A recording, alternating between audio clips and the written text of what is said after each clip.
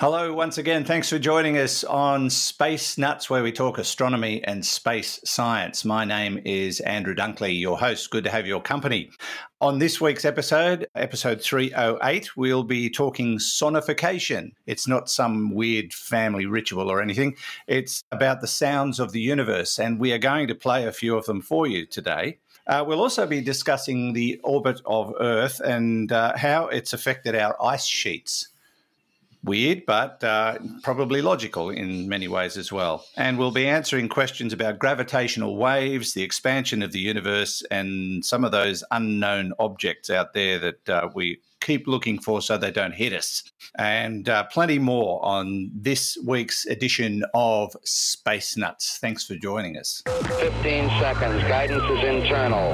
10, 9... Ignition sequence start. Space Nuts. 5, 4, 3, 2. 1, 2, 3, 4, 5, 5, 4, 3, 2, 1. Space Nuts. Astronauts report it feels good. We are also joined by the great man himself, astronomer at large, Professor Fred Watson, who is the man behind all the knowledge there is to know about knowledge itself and the universe, just as an aside. Hello, Fred. I thought you were going to introduce somebody important there. That's. I thought, have we got a special guest? I didn't realise. Well, thank you. Yeah. I appreciate being the great man. Unfortunately, my wife isn't here, so I can't introduce the most important person in my life. Yes. She's at the Dubbo Eisteddfod watching our son do a recital. Which is fantastic. My grandson, not my son. Yeah. They would never do anything. But my grandson, he's reciting a poem today. So excellent. I'll be missing that, but I'll be watching the granddaughters dance on Friday night. That'll be fun. And all our listeners in Wales are going to be wondering why there's an Eisteddfod in Dubbo. We have them it's a big event. You know, our Eisteddfod lasts nearly 2 months. That's pretty impressive. I don't know how long Welsh Eisteddfods last for. Yeah. Every kid from every school in the district is forced to is performing. Encouraged to. highly encouraged to do. Very good. Well, look, it'll be a wonderful performance. I'm sure you'll have a ball, and hope the Dunkley family comes up trumps with star of the show. Oh, I hope so too. Yeah, that'd be nice. Now, Fred, let's move to our first topic, and that is sonification. Now, I'm trying to decide whether to play a sound now or why don't you kick off with a sound and let's just fire this one up, because this is something that's been in the news very, very recently. So have a listen to this.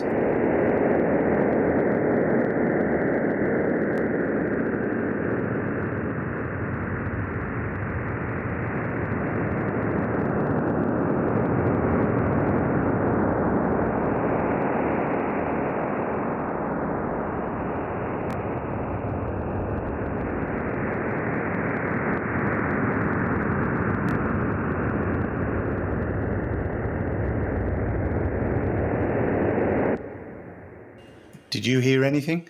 I heard the earth move. Did you hear anything at all? Yes, I got the sound effects loud and clear. I got nothing. Oh, that's interesting. Oh, well, no, it's good. It's the data sonification of the Sagittarius A star black hole event horizon. Wow. Which is something that we've only had an image of for the last 3 weeks. Is that right? I think it was 3 weeks ago this evening when we had the press release, or maybe 2 weeks ago. I'm losing track of time.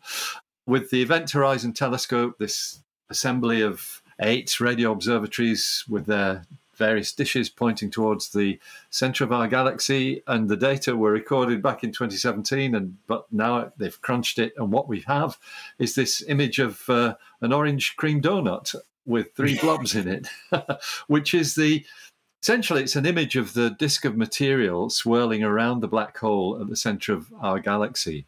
And so I might read from the text accompanying it, because this is from the NASA website. Actually, I beg your pardon, it's from the Chandra website. Chandra is a NASA X-ray telescope, and they have kind of pioneered this technology of turning images into sound, and done it, I think, very, very successfully. I hope we might get a chance to play my favourite a bit later on. But the one we've just heard is the sonification The translation into sound of the latest image from the Event Horizon Telescope of the supermassive black hole at the center of the Milky Way called Sagittarius A star. Using a radar-like scan, the sonification begins at the 12 o'clock position and sweeps clockwise. Changes in volume represent the distance in brightness. The Event Horizon Telescope observed around the event horizon of Sagittarius A star. The material that is closer to the black hole, and hence moving faster, corresponds to higher frequencies of sound. This sonification was processed in a special way to allow a listener to hear the data in 3D stereo sound, in which the sounds seem to start directly ahead and then move clockwise to one ear and then the other as the sweep is made. I didn't actually pick that up, Andrew, I'm afraid, but I think it was happening. What I might do is play it again, because I think because I'm the source, I'm not hearing it like you are. Hearing it. Yeah. I'll play it again, and I won't talk over the top of it this time. But now that you've explained what people are listening to, they might get a better understanding of this, that's right, the sonification of Sagittarius A.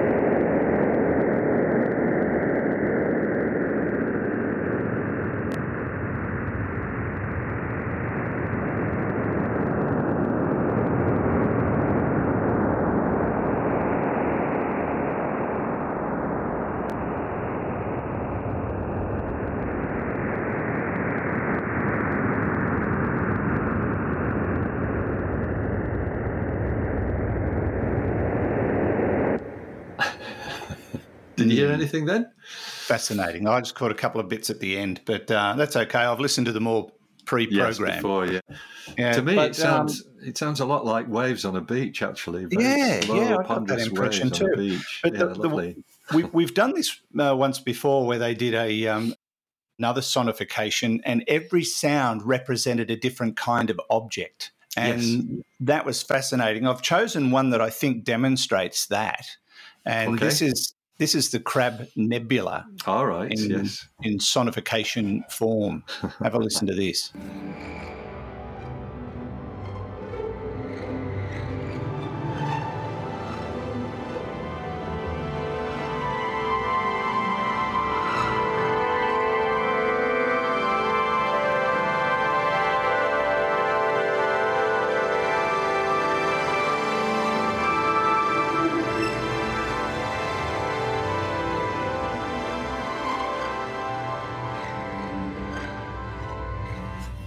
That's quite amazing, and it gets intense as it gets towards the middle of that soundtrack, because that's where the most stuff is.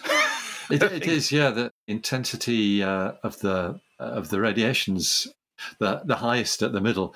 Can I read the NASA caption for that? Because that's very explanatory, I think. So it's the Crab Nebula has been studied by people since it first appeared in Earth's sky in 1054 AD. Because it's a supernova remnant. Modern telescopes have captured its enduring engine powered by a quickly spinning neutron star that formed when a massive star collapsed. The combination of rapid rotation and a strong magnetic field generates jets of matter and antimatter flowing away from its poles and winds outwards from its equator. For the translation of these data into sound, which also pans left to right, each wavelength of light has been paired with a different family of instruments. X-rays from Chandra are brass, optical light from Hubble is purple. The purple light in the image are strings, and infrared data from Spitzer can be heard in the woodwinds. In each case, light received towards the top of the image is played at a higher pitch, and brighter light is played louder. And that was a lovely sound. I thought that was terrific. I haven't actually heard that one before. Right. Well, I've got one more for you. Good. Okay. And it is... I chose this one because I know a lot of astrophotographers like to take photographs of various things that are close enough to see, and this is this is the sound attributed to M51.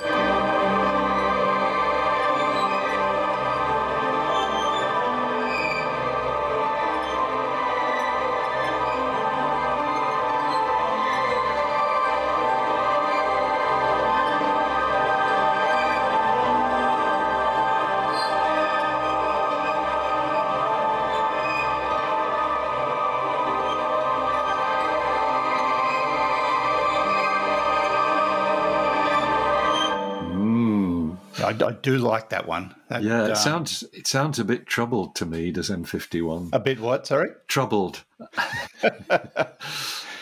Yes.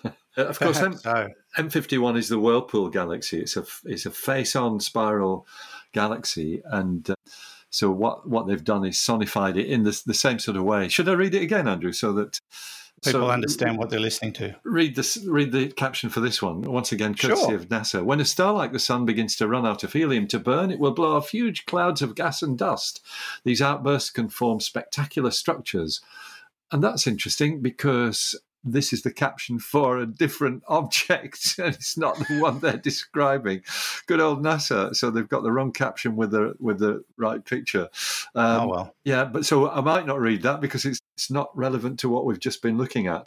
But I can interpret the images here because what they've done is combined X-ray, optical, infrared, and ultraviolet images of the M51, the Whirlpool galaxy, and then done this sweep around radar-like from the center of the galaxy. So what you're sort of hearing as you hear these different notes being played is you're actually tracing out the spiral arms of the galaxy in sound. It's a lovely idea. What a pity they've got the wrong caption for it on the website.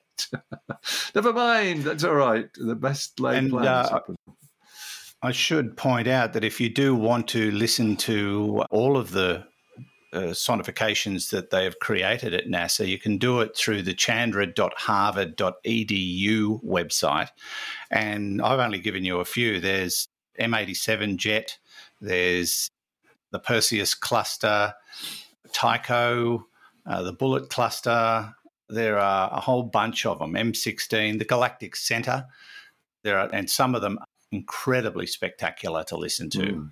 And I'd encourage you to hunt those down. I might get Hugh to put the link in our show notes. In fact, I can send it to him right now because he's listening and we're live. So I'll just copy that link and send it to him as I speak. And then he'll be able to add that to the show notes for the next episode. So there we go. Fascinating technology, and it sort of gives sound to things that we've only ever really looked at. Yeah, that's right. And, for a start, that's a wonderful bonus for vision-impaired people to provide a different avenue for experiencing these marvellous celestial images. One thing I was just going to add, Andrew, is that a note to listeners, it's really worthwhile plugging your headphones in and listening to these with headphones because they have taken very great care with the stereo effects. And certainly my favourite one is that one of the centre of our Milky Way galaxy, which is, it sparkles. It literally sparkles as you play it. And the image in this case is being scanned from left to right. So you get lovely left to right sound effect when you listen to it in your headphones. Yes. What I'll do is I'll download it and we might be able to listen to that at the end of the program because it is a truly amazing piece of music. We'll call it music, but it's the Galactic Center. And this is a sequence that moves left to right on the screen. But we'll do that at the end, eh? Sounds great. Yeah. Once again, from 3 different NASA telescopes: Chandra, Spitzer, and the Hubble. Yes, indeed. So we'll do that a little later. But right now we'll take a little break on Space Nuts with Andrew Dunkley and Fred Watson. Time to take a short break to tell you about our sponsor, NordVPN. Now, I've spoken many times about a virtual private network. It's a great way to protect you and your business from a criminal element. And let's face it, crime online is worse than it's ever been. People are getting hacked all the time. They're losing thousands and thousands of dollars. And globally, it's turned into millions, if not billions of dollars. And you really want good quality protection. And you get that with a virtual private network, and the best one you can get is NordVPN. Now, it's not expensive. In fact, there's a special deal for you as a Space Nuts listener. If you want to take advantage of that deal, I'll give you the details shortly. But it is a fabulous way of getting around hackers and criminals. It makes your online data invisible to those people and to anyone else that you don't want sort of jumping around in your cyberspace, so to speak. And it gives you global access. You might want to watch a TV show on a network in another country, and it's probably geo-blocked. I've had that happen a few times myself. But if you have a VPN and log into a server in that country, that's all gone. There are plenty of reasons to have a virtual private network, security probably being number one. But another advantage of NordVPN is it works on all the major platforms: Windows, Mac, Linux, Android, iOS. And with one single account, you can secure up to 6 devices with NordVPN. You can even add it to your router. You can also set it and forget it, so it's always going to be there working in the background, protecting you. And NordVPN is the fastest in the business. Now, as a Space Nuts listener, we have a special URL so you can access NordVPN and grab a very special deal. nordvpn.com/spacenuts, where you can use the special code SpaceNuts to get NordVPN with benefits. It's a 2-year plan, heavily discounted, giving you access to their high speed. We're talking 10 gigabits per second servers, available in 60 countries. With security, as I said, for up to 6 devices. So check it out at nordvpn.com/spacenuts and use the code SpaceNuts to grab this exclusive deal. nordvpn.com/spacenuts. Now, back to the show. 0G, and I feel fine. Space Nuts. Okay, Fred, back down to earth this episode or this segment. We're talking about a new study that's been published in the journal Science, and this is really interesting. This is how they've discovered or analysed how the Earth's orbit has affected our ancient ice sheets. And it's in the on the phys.org website, which is a really great place to go and read all sorts of articles and information about what's been going on and what sort of studies have been released. This is a very new one. Now, I suppose we should talk about the old ancient ice sheets, because are we talking about times of much greater ice coverage than we have now? Yes, that's right. So this is early period. The Earth in its 4.6 billion year history has gone through various stages, which we know about partly because we know about, got evidence on the planet itself for some of these phenomena, but also we understand how planets evolve, at least to a first approximation. So we've got some theoretical understanding. And at one stage, for example, we had what's called snowball Earth. It was just solid ice all the way around. A bit like, I suppose, some of the, the ice moons that we talk about on Space Nuts a lot, the moons of Jupiter and Saturn and the other gas giants. So it's an icy world that we're talking about. And this is the kind of putting the details on, though, on exactly how things have behaved. And this is research that comes from Cardiff University in Wales, where they have Eisteddfods as well as Dubbo. And the idea is that you can link some of the evidence that comes from ice sheets, and it's probably from these deep core samples that can be taken, and you can link that with the way the Earth's orbit behaves. Now, 20 years ago, people were very hard to try and link the Earth's orbit to climate change because they were in denial that it's us that's doing the present climate change, but that's subsided a bit now. So an interesting area. And I should add, that the kinds of changes in the Earth's climate that we're talking about, due to changes in the orbit, happen on much slower timescales than anything we're seeing today because of anthropogenic climate change. I think we're probably fairly safe in saying that the last time the climate changed this quickly was after the Earth had been clouted by the Chicxulub asteroid 66 million years ago, because that was pretty quick climate change then too, but for a different reason. So the orbital changes generate differences in the way the Earth behaves in terms of its climate over, longer periods. They're much more gradual changes. And it's been known that the two parameters in the Earth's orbit that affect these ice sheets are the obliquity of the ecliptic, which is a gobbledygook. That's the name of it, the obliquity of the ecliptic. It means the tilt of the Earth in its orbit. So it's that 23.5 degree angle of tilt, but its technical name is the obliquity of the ecliptic. Never heard that before. No, well, you can understand why when I was a teenager, some parts of astronomy baffled me.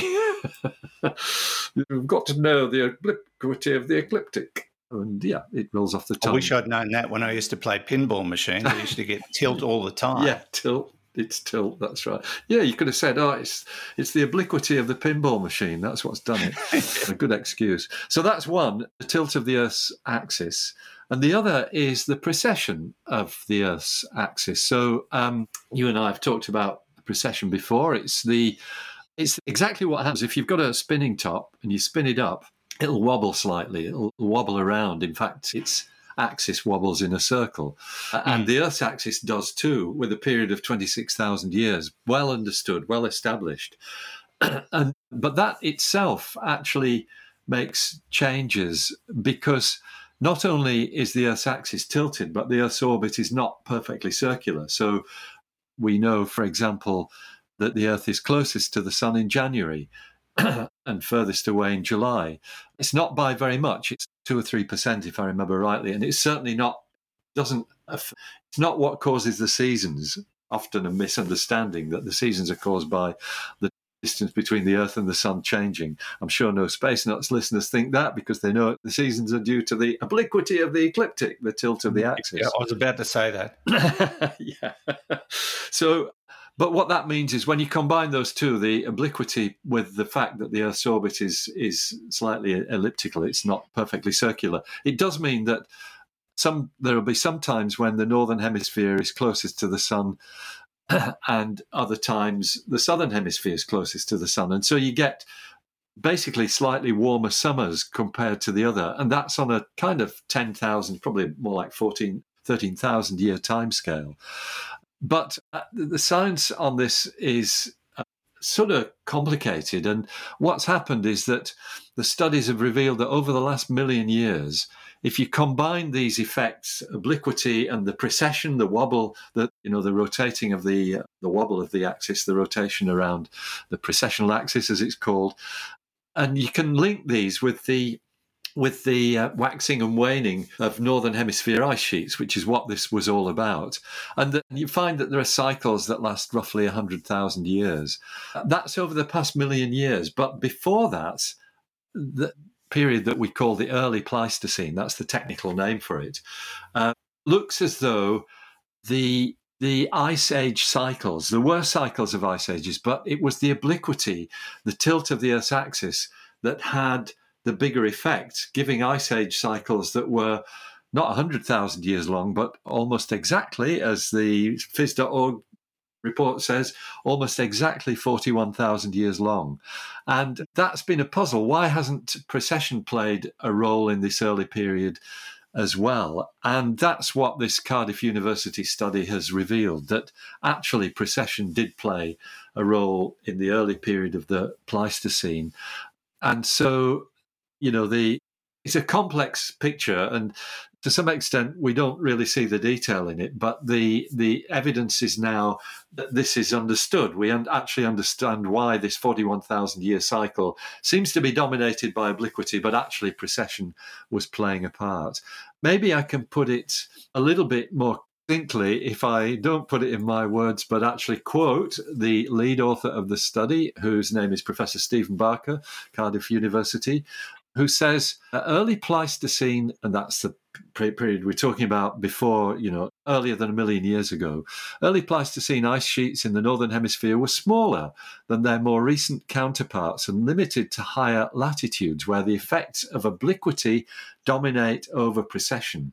This probably explains why it has taken so long for us to find evidence of the precession forcing of the climate during early Pleistocene. These findings are the culmination of a major effort involving more than 12 years of painstaking work in the laboratory to process nearly 10,000 samples and the development of a range of new analytical approaches. Thanks to this, we can finally put to rest a long-standing problem in paleoclimatology and ultimately contribute to a better understanding of Earth's climate system. And he winds up by saying, I think very, it's an important statement, this.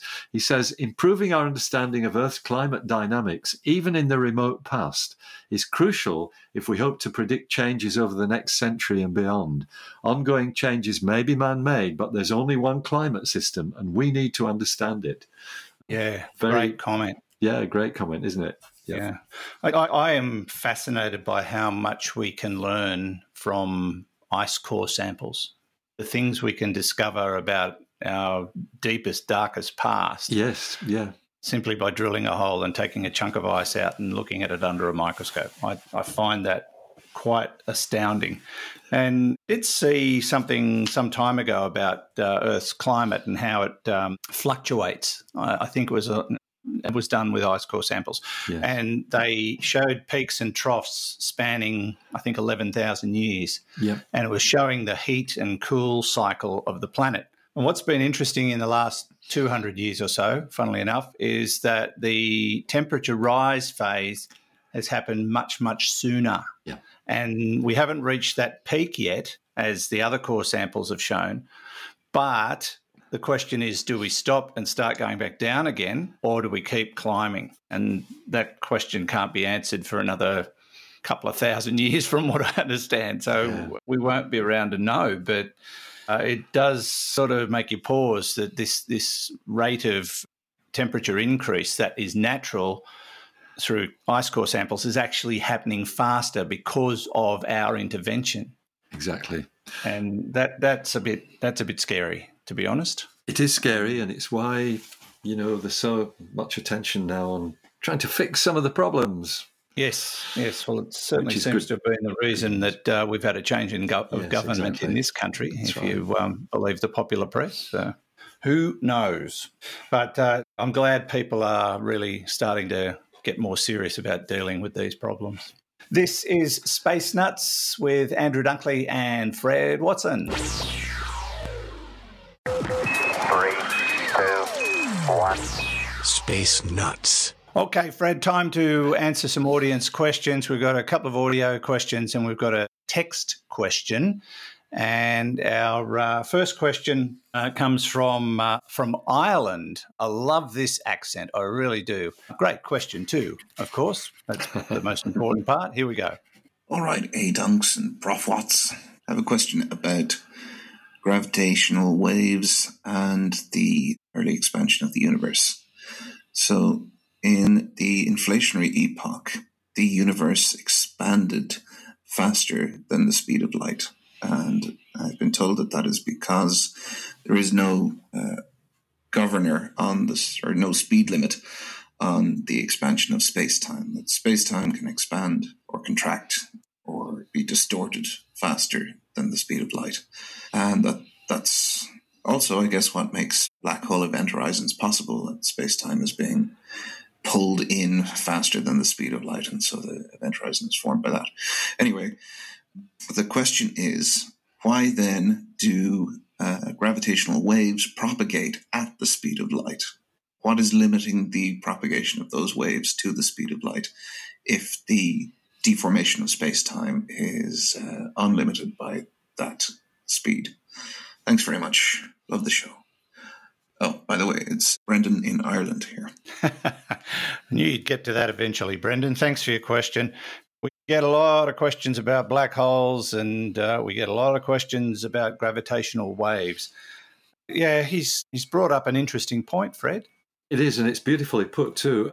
It's a really interesting question, and I'm not really enough of a physicist to be able to point to the mathematics, but inflation, the idea, that that space expanded at this colossal rate that was certainly not limited by the speed of light, that is really not well understood. There's good evidence that it happened. The idea was introduced in the 1980s to explain one of the anomalies that we find in when we're looking deep into the universe. And it's stuck. It's still accepted that within the first gazillionth of a second of the universe's existence after the Big Bang, it expanded by, I think, a factor of 10 to the 50 is the usual number that's put on it, or thereabouts. Mm-hmm. And that certainly would mean it exceeded the speed of light. And so since gravitational waves are propagated by vibrations in space-time, you might expect them to go at a different speed, but they don't. They are propagated at the speed of light. And as I said, I'm not sufficiently familiar, with the physical processes in order to be able to say why that should be, except that the speed of light is a curious quantity. It's almost like a magical touchstone in the physics of the universe, because as Einstein demonstrated, totally counterintuitive that the speed of light would remain constant, but space could bend and time could bend. But that's what happens. Space and time are flexible, whereas the speed of light isn't. And so it's an absolutely fundamental property of the universe. In fact, it popped out of James Clerk Maxwell's equations back in the 19th century when he was trying to do these calculations. This fundamental number kept popping up, and the speed of light. So my guess is that what governs the speed of gravitational waves is the same sort of physics. And yes, even though the universe as a whole could expand so that the separation between any two given points in it was increasing at greater than the speed of light, that doesn't give gravitational waves carte blanche to go at any speed they like. I think they are dictated by the same laws of physics that dictate the speed of light itself. And that's a glib answer, Brendan, and I'm sorry that it's nowhere near as eloquent as your question was, but it's a very interesting question, and I think that's the bottom line, that the speed of light is fundamental to the universe. Yeah, and it's the absolute limit. The only thing that goes faster is the universe itself. Yes, that's the way to put it. That's right. Yeah, well, it's pretty rudimentary in my brain. That's about as technical as I can get. As technical as I can get as well, actually. All right, Brendan, thanks for your question. Let's move on to another question sort of related to that one in some respects. Hey, Andrew. Hey, Fred. This is Jacob from Phoenix, Arizona. Thank you for answering all my other questions. You were both awesome for that, and awesome for just answering all of our questions. I do have a query, though, in regards to NASA's announcement that our universe seems to be expanding at a faster rate than what was previously expected. I find that fascinating, and I'm a little beside myself on exactly why that would be and how quickly it happened. So I wanted to ask the experts and see if you could maybe give me your thoughts, maybe your ideas on why that might be happening. But I appreciate both of you. I hope both of you are doing well, and I'm a big fan of you all. I basically await new episodes, so I'll be awaiting for this one or any of the new episodes that come along. Thank you so much for your answer and your podcast. Go nuts. Thanks, Jacob. Unfortunately, we have no answer, so we'll move to the next question. Great stuff, Jacob. Don't listen to him. He's just pulling your leg. So what's the answer, Fred? Well, I think what we're talking about, I'm not really quite sure of exactly what Jacob's question is, but I'll hazard a shot. So what we were talking about, and I think we covered this a couple of weeks ago, the fact that when you do the very best measurements of the Hubble constant, the current rate of expansion of the universe, you get this figure of 73 plus or minus 1 kilometre per second per megaparsec. That's to say that for every megaparsec or 3 0.2 million light years that you go further into space, the recession velocity is increasing by 73 kilometers per second. And yet, if you study the flash of the Big Bang, the cosmic microwave background radiation, and look at the fluctuations in temperature that are in it, which is, we interpret that as the imprint of sound waves, actually, from the early universe. Sound is a big theme in this particular episode of Space Nuts. The bang of the Big Bang is preserved in almost like a fossil in this microwave background radiation. So there's much information in that, and people can use that to predict what the expansion of the universe should be today. And they get 67.5 plus or minus 0.5 kilometers per second per megaparsec. So these two numbers are incompatible. And that's, I think, what Jacob's asking about. Now, I think the jury is still out on why that should be. But you might remember, I think in the episode where we covered that, Andrew, we also talked about this new theory, which it was about changing one of the parameters. What was it? The photon-electron interaction parameter, I think, in our models of the universe. Yeah, that was it. And if you do that, you get, you find you can tweak the expansion, the predicted expansion from the cosmic microwave background radiation, so that it matches what we actually observe. And that filled these scientists, I can't remember where they were working, but it filled them with glee. And then there was this, oh, by the way, there's a byproduct on this, and that's that there's a mirror image universe going on alongside ours, Right? which I found very entertaining. I think it's still, that theory is still very much a speculative piece of work, and I'm sure that even the authors would agree with that. But it's the kind of thinking, Jacob, I guess this goes back to your question, it's the kind of thinking that physicists, cosmologists, theoretical astronomers bring to these problems. There's a reason for it. If you've got these two measurements that don't agree, one of them's wonky in some way. We think we're measuring Hubble constant today very accurately, that 73 plus or minus 1 figure. And I suspect that will turn out the tweaking is all done in the interpretation of what the flash of the Big Bang is telling us. And that's what these scientists with the mirror image universe also concluded. So let's see where it goes. I don't have any ideas on the answer, but I think it will be something like that. And it might lead to some new physics, which is what we're always on the lookout for. Somebody forgot to carry the one. That's one, yeah. Probably. That could be right. All right. There you go, Jacob. There might be more on this, so we'll just... Yeah, within the next 40 years, probably, there'll be something new to report. Yeah. So just stick around. There's just on that topic, I think they've now switched on the Large Hadron Collider again with after an improvement in its energy levels.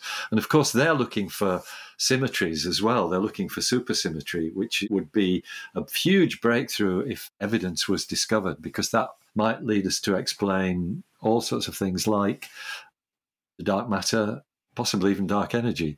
But it might also throw up insights into the kind of new physics that we were just talking about there, this one where you get the mirror image universe. So who knows what is on the future, the horizon. I think it's great. You never do you? You never do. All right, thanks, Jacob.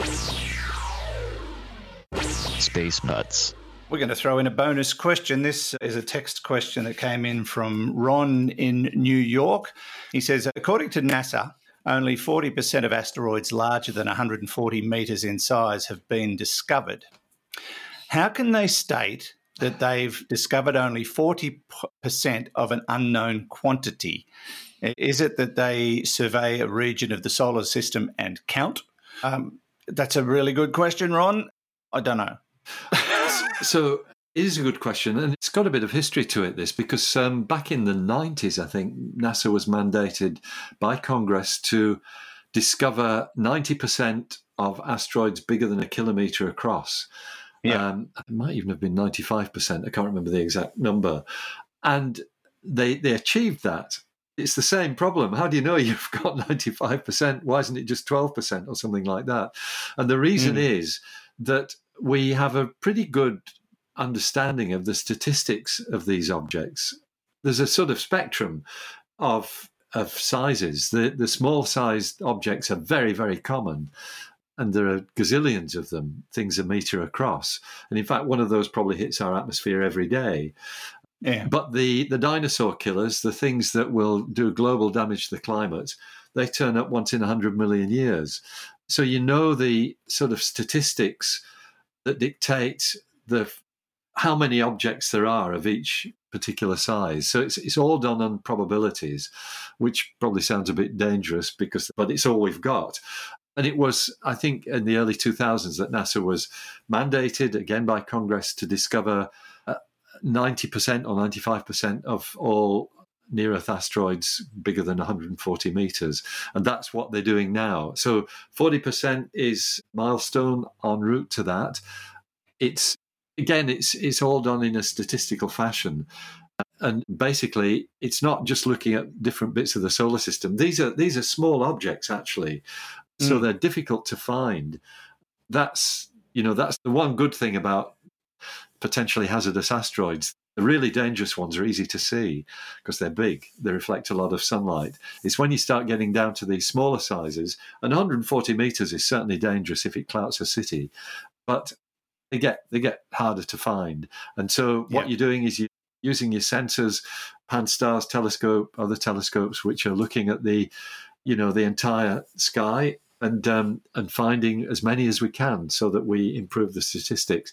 All that will take a big step forward, by the way, in a few years when the Vera C. Rubin telescope comes on stream. That's a telescope, an 8-meter telescope in Chile, which is currently being built, and will survey the whole sky every week, I think, down to a very deep level of faintness. So they will push that 40% number up inevitably, because you find asteroids as well as finding supernovae and neutron stars and things of that sort. That will push that 40% number up significantly, I would imagine. Okay, yeah. I just realised I missed half of Ron's question because it was hidden. It's on a spreadsheet, so it was hidden until you started talking. But he said, yeah, so is it that they survey a region of the solar system and count these asteroids and then extrapolate that to the rest of the solar system, assuming a uniform distribution? If that's the case, realistically, that distribution is probably not uniform, and we will have a false sense of security that we've got them all. Even one errant asteroid 140 metres across could mean a very bad day for us if blindsides us. Thanks for the great podcast. Yeah, that's you probably covered that anyway. Yeah, that's more or less what we were saying. Yeah, great question though, Ron. Thank you. I just didn't want to leave Ron in a lurch because he would have heard that half the question was missing. But yes, thank you, Ron. Hopefully, we did. Fred did cover your question, and yes. Feel free to send a follow-up. We do enjoy your questions. Excuse me. And you can send them to us via our website, spacenutspodcast.com or spacenuts.io. There are a couple of ways you can send us questions via the AMA tab, where you can send us text and audio, or on the right-hand side, there's a little sort of semi-inverted tab where you can send audio questions to us. And while you're there, visit the Space Nuts shop and get yourself some goodies. There's lots to look at. Fred's books are there, a couple of other books by some hack as well. You can join Patreon or Supercast. And don't forget our social media, Facebook, where we have an official Space Nuts page, and the Space Nuts podcast group Facebook page, where listeners can get together and chat about astronomy and space science, all sorts of reasons to get online. Now, I was going to do one more thing before we finished, Fred, and that was to play the sonification of the the galaxy. Now, I've been having trouble with the audio today, so this might not work, which means I'll have to figure something else out, but I'll give it a go. We've heard this before, haven't played it for a long time, but it is just a stunning piece of audio.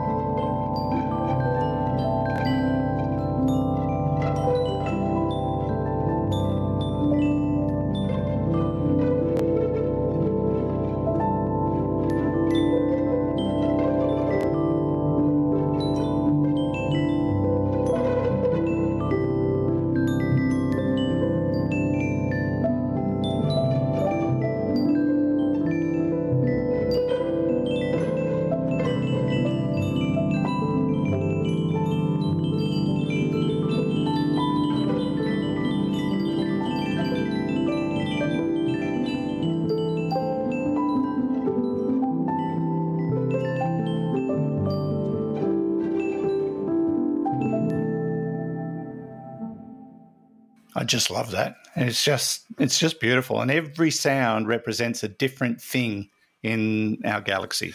So there's sounds for stars, there's sounds for, well, every object that you can see in that image. It's beautiful. Really nice.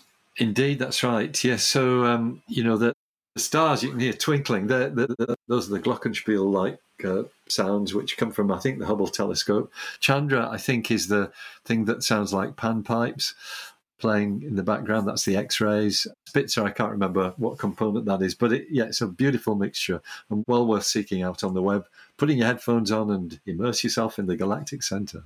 Yes, indeed. And there'll be a link on the show notes to the site where you can listen to all of those audio. And there's video components as well, so you'll be able to actually see what you're listening to, which is what it's all about. Indeed it is.